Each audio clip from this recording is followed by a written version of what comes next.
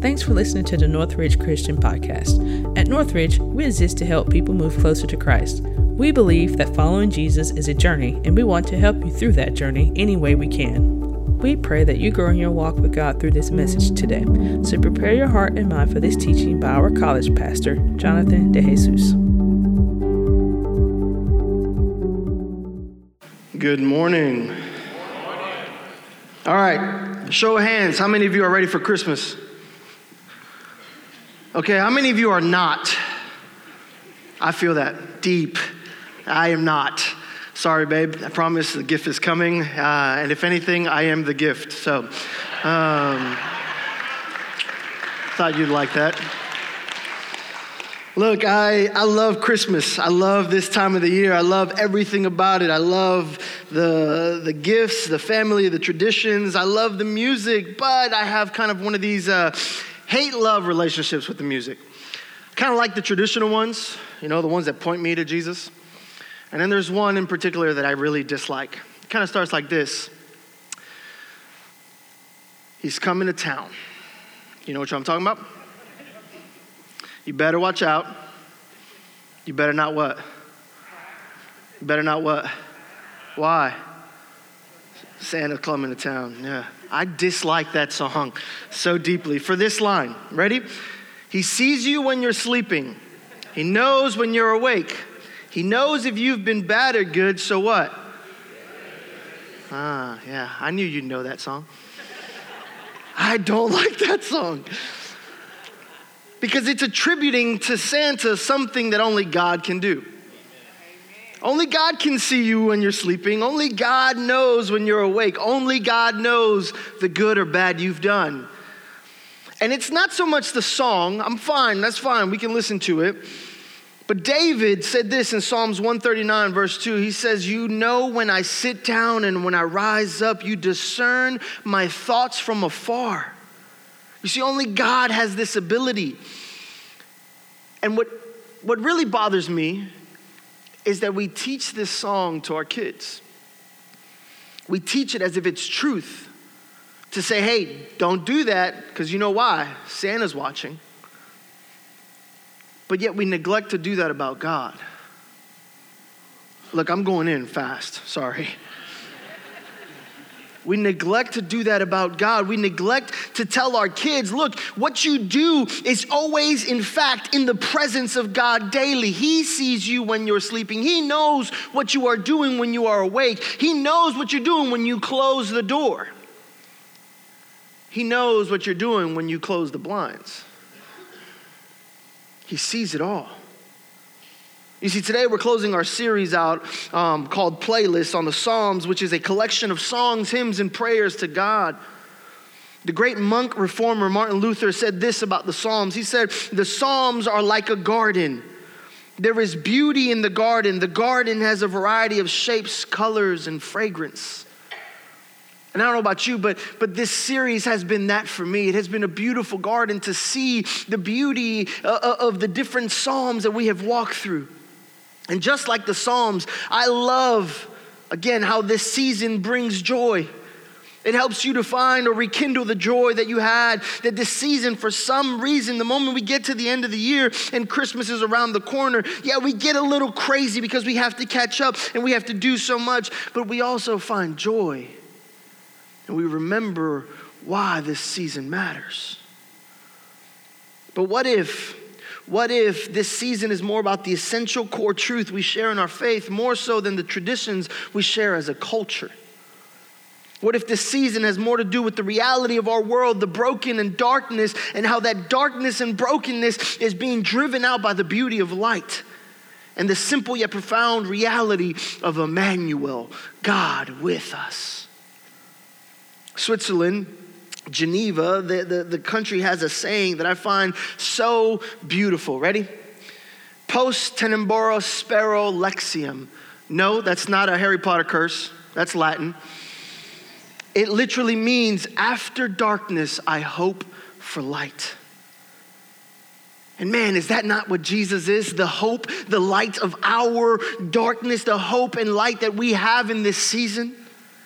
You see, I want to help spark a holy imagination for both the saint and the sinner. I want us to look at a psalm written by David after one of his most darkest moments in his life, because I want us to understand that our happiness, that our blessedness, our joy, as David puts it, is ultimately rooted in what we all seek: forgiveness. Forgiveness is one of the greatest blessings you and I receive from God. The God who knows all of us, all of our sins, all of our brokenness, is willing to forgive that sin because of what he's done for us. You see, having your sins forgiven is the greatest gift you can receive. When God forgives you, he wipes the record clean of all of it. My sermon in a sentence is simple. Forgiveness is a gift God is offering you. Forgiveness is a gift God is offering you. Today, if you have your Bible, we're going to be in Psalm chapter 32. And let me give you a little background as you turn there. You see, this psalm is a very important psalm because it is rooted in a different psalm. Psalm 32 was written out of Psalm 51. Psalm 51 is David's most famous psalm of repentance. It is when he slept with Bathsheba. It is when he ultimately broke a home up, literally. It is when he sent a man to die because he lusted over the wife of another man.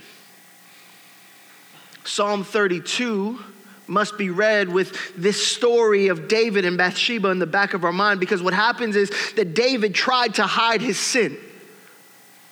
But guess what? You can't hide your sin from God. And so then he's confronted by the prophet and he says, look, what have you done? And then he realizes his wickedness and he says, look, God, I promise that I will teach others of this. I will teach transgressors your ways, and sinners will return to you, that I repent and I come to you. And so he writes Psalm 32 as him fulfilling his promise to God. Got that? And then the title of this psalm is called the Maskil of David, which literally means to instruct. So not only does he write the psalm, but he literally entitles, this is an instruction to you from David. So if you have your Bibles, turn with me to Psalm 32.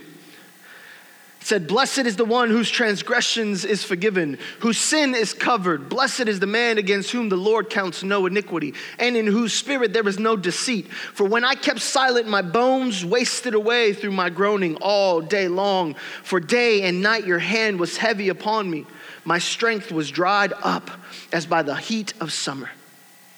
I acknowledged my sin to you, and I did not cover my iniquity. I said, I will confess my transgressions to the Lord, and you forgave the iniquity of my sin. Therefore, let everyone who is godly offer prayer to you at a time when you may be found. Surely in the rush of great waters they shall not reach him. You are a hiding place for me. You preserve me from trouble. You surround me with the shouts of deliverance. I will instruct you and teach you in the way you should go. I will counsel you with my eye upon you. Be not like a horse or a mule without understanding, which must be curbed with a bit and bridle, or it will not stay near you. Many are the sorrows of the wicked, but the steadfast love surrounds the one who trusts in the Lord. Be glad in the Lord and rejoice, O righteous, and shout for joy, all you upright in heart. Let me pray. Father, thank you so much for your word. It is a constant reminder of how good you are, how amazing you are to us despite our brokenness. Lord, thank you for this word. May it open our hearts and minds today. In Jesus' name, amen. My first takeaway for today is this: forgiveness is a gift.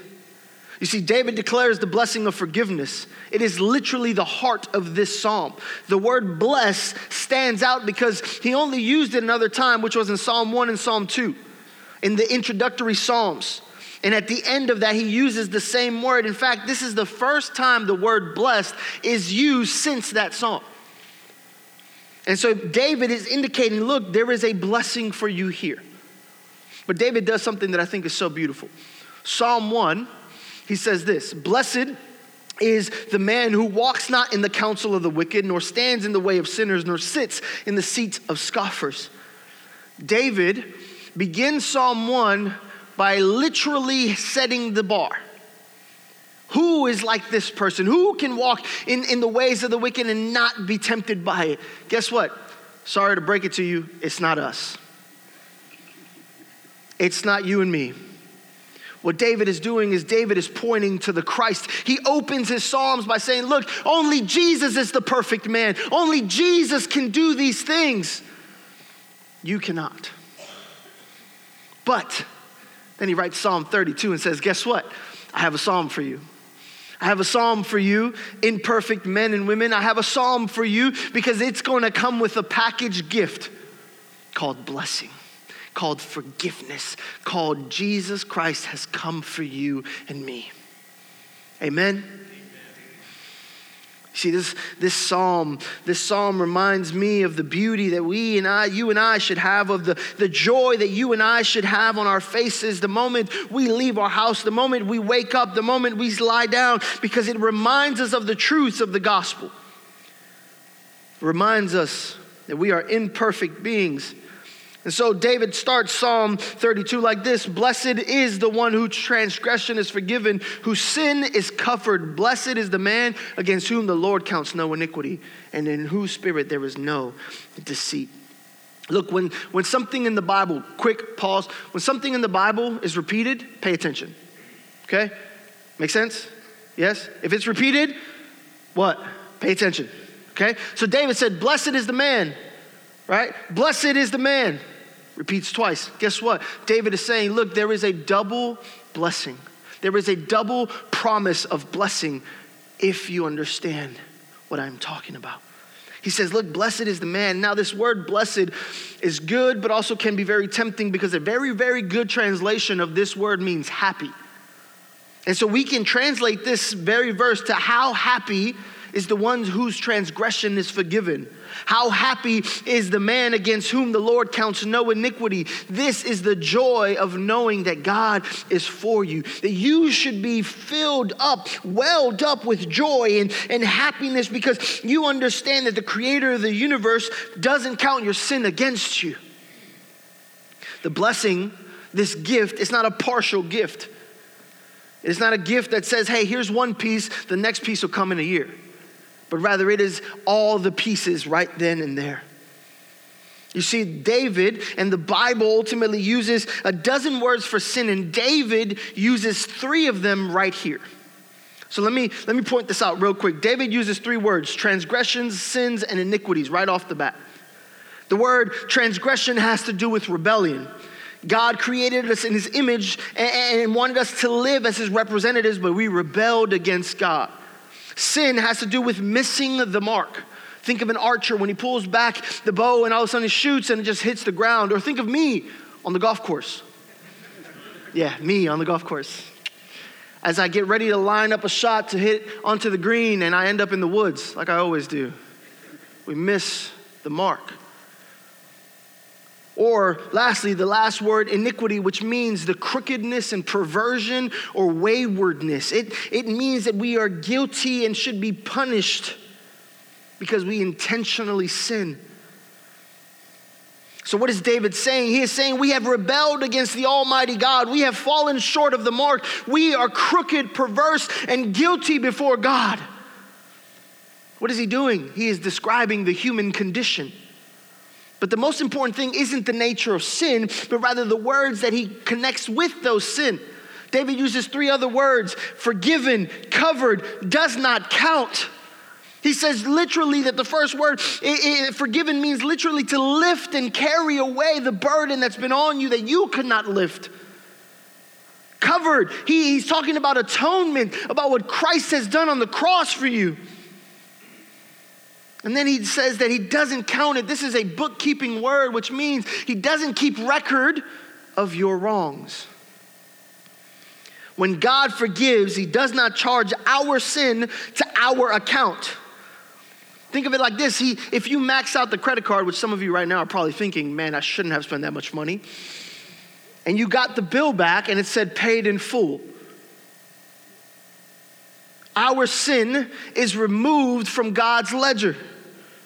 And his spreadsheet is empty when we turn back to him and repent. Paul uses the same word that David uses, the same verse to encourage the church in Rome. In Romans 4, 7 and 8, he says, blessed are those whose lawless deeds are forgiven and whose sins are covered. Blessed is the man against whom the Lord will count not his sin. God is not counting the sin against us because ultimately who paid the bill? Jesus Christ did. And he declares us righteous. He declares us righteous. Psalm 32 is at the heart of the gospel. God clears the ledger. He deletes the data on the spreadsheet of sin. My next takeaway is this: God offers forgiveness to all who will receive it. David identifies the person who receives this gift. He says, it's the person who has no deceit in their spirit. This word deceit has primarily not to do with me lying to others, but me lying to myself and to God. John in 1 John 1:18 says, if we say we have no sin, we deceive ourselves and the truth is not in us. So how do we lie to ourselves? We lie to ourselves when we diminish the reality that we too are sinners like those around us. Maybe it's not so much the lying to yourself, but maybe you have allowed pride to enter into your heart and so cloud your eyes from seeing the truth. The reality that, guess what, as Paul would put it, that you too are chief of sinners, that you too are at the top of the list, of the most wanted list for the most corrupt thing you've ever done. You are no better than the rest. Or maybe you're sitting there deceiving yourself right now thinking, man, this psalm would be so good for my son to hear. This psalm is for you. This psalm is for me. But the blessing of forgiveness is for those who do not lie to themselves. We need to realize that everything is done in the eyes of God. And because God loves us, he will let us know that he sees it all. David continues in verse 3 and 4, for when I kept silent, my bones wasted away through the groanings all day long. For day and night your hand was heavy upon me. My strength was dried up as the heat of summer. Isn't this the perfect description of human misery when we feel the conviction of guilt and sin? Psychologically, David is saying, I am done with the wickedness in my life. I have felt this pain for way too long.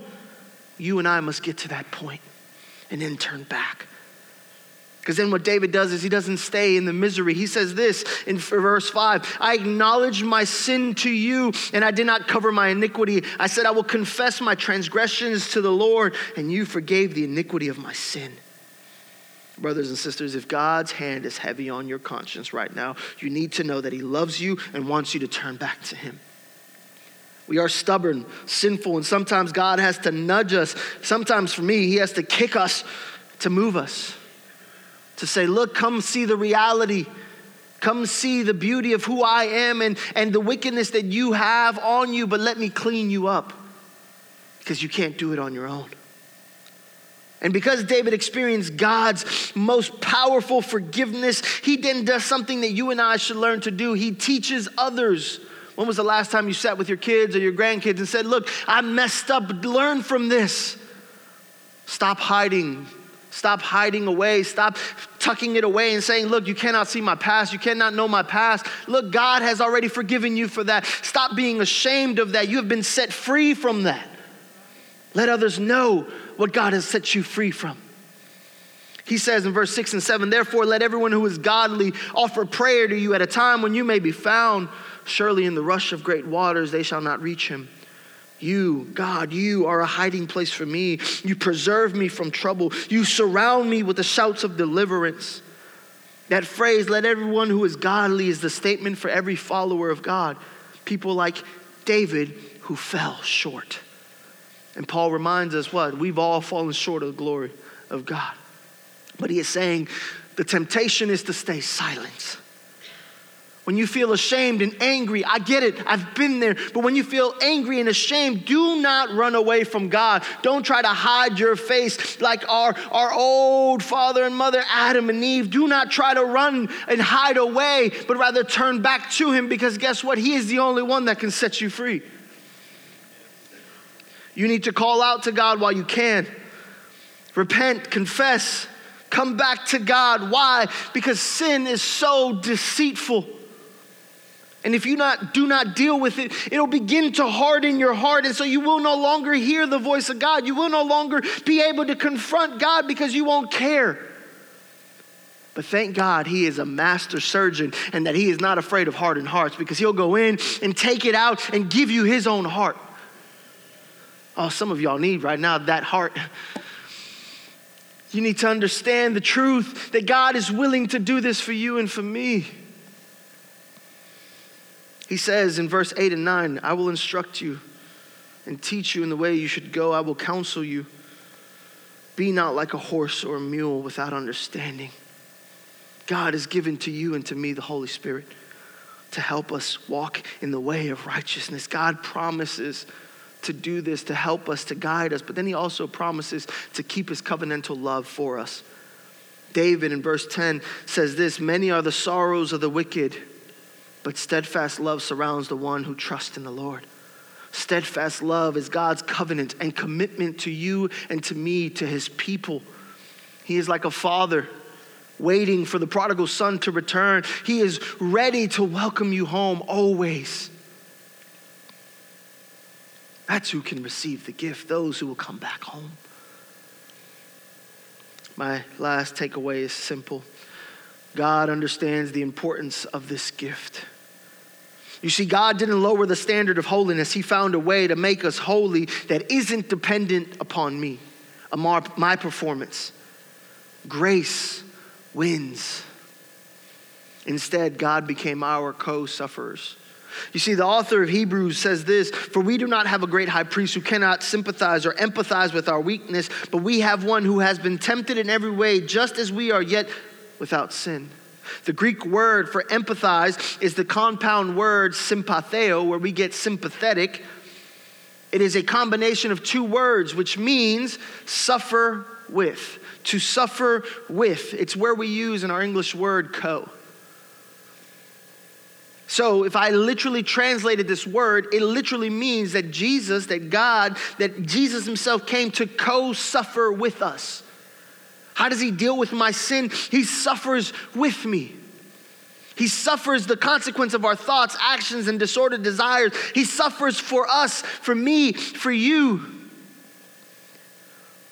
And we can assume or have this intuitive assumption that we are closest to God when things are going well. The writer of Hebrews says it's quite the opposite. God is closest to you in the most weakest moments of your life. Our hearts are corrupted by sin, and they are like poles of magnet that are constantly trying to push and resist his grace, yet Jesus' heart is uncorrupted. It works exactly the opposite way. He is drawn to us in our weakness. Jesus runs to us when we are weak because he wants to meet us there and tell us and show us his power. Not our power, but his. Dan Ortlund, a Chicago area-based pastor and author, writes this, if you are in Christ, you have a friend who in your sorrow will never lob down a pep talk from heaven. He cannot bear to hold himself at a distance. Nothing can hold him back. His heart is too bound up with yours. Look, I understand. Confession is terrifying, but it is a gift. And that sounds like a contradiction, but listen to me. The alternative to running is the refusal to run. The idea of exposing ourselves to God is scary. I understand. That's the only way to open ourselves up to his unconditional love, though. Ever wonder what made David a man after God's own heart? Literally inscribed on his tombstone? A man who, if you read his bio, was a liar, a manipulator, an adulterer, maybe a rapist, depending on how you weigh the evidence, and a murderer? What made him a man after God's own heart? Simple. The Psalms. The Psalms are literally his personal life confession, peppered with honesty, unadulterated, raw nakedness before God, saying, I am broken. Look at me. Forgive me because you are holy and I am not.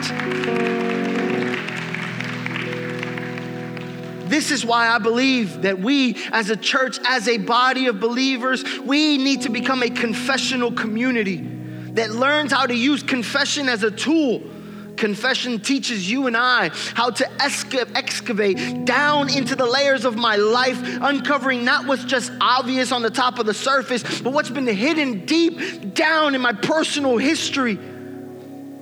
You see, one of the biggest mistakes we have made in the modern church is to reimagine spiritual maturity as a need to confess less. The unspoken assumption is this: I ascend in relationship with God if I confess less because I have less to confess. Brothers and sisters, that is a lie. True spiritual maturity is quite the opposite. It's not an ascension, it's an archaeological dig as we discover layer after layer of what's been there. Spiritual maturity means confessing more, not less. Maturity is discovering the depth of my personal brand of fallenness and the depth of God's grace meshed together that has already beaten me there. The desperate need of our time is not for successful Christians, popular Christians, winsome Christians. It is for deep Christians. And the only way to become a deep Christian is through the inner excavation called confession. The pathway of spiritual maturity is a descent, not an ascent. A maturing community is a confessing community, not a church without sin, but a church without secrets. Oh, y'all didn't hear me. A spiritual church, a spiritual mature community is a confessing community, not a church without sin, but a church without secrets. How do we combat that thought that is in our minds that has been planted since the day of the fall, that keeps us in a perpetual state of hiding, of dressing myself up with fig leaves? A simple confess, run to the Father. Let David's words inspire a holy imagination. Let it grip you and call you back to your knees and confess so that you may find freedom and healing. Brennan Manning, one of my favorite authors, wrote this: anyone God uses significantly is always deeply wounded. We are each and every one of us insignificant people whom God has called and graced to us in a significant way. On the last days, Jesus will look over not for medals and diplomas or honors, but for scars. It is not by our gifts, insights, ideas, or qualification that God is determined to heal the world, but by our scars. What does the word say? That by his scars we were healed, and by our scars the world will receive this healing. Forgiveness is a gift that sets you free and reminds you that there is no condemnation for those who are in Christ Jesus. So I say this one last time. Forgiveness is a gift God wants to give you this Christmas season. Pray with me. Father, remind us of this truth, this reality, that we need you now more than ever. We need you in our hearts. We need you in our lives. We need you in every area. God, if there is someone who is here, whether they're a saint or a sinner, whether they find themselves living with you or living far from you, may they see this truth that you are offering them a gift. The gift of forgiveness. Not because they earned it or deserved it, but rather because you have done the great work on the cross. Remind us of this truth right now. And so God, as we prepare our hearts and our minds to worship you one more time, may you convict and break down the wall. And if there is anyone who has a hardened heart, Lord, may you come close and embrace them in the warmth of your embrace. Begin to make that hardened heart beat again. Thank you for all that you've done. In Jesus' mighty name, amen. Thanks for listening to this message. You can keep up with what's happening at Northridge on your mobile device through our Northridge Christian app. If you have any questions about Northridge, you can contact us at info@northridge.online.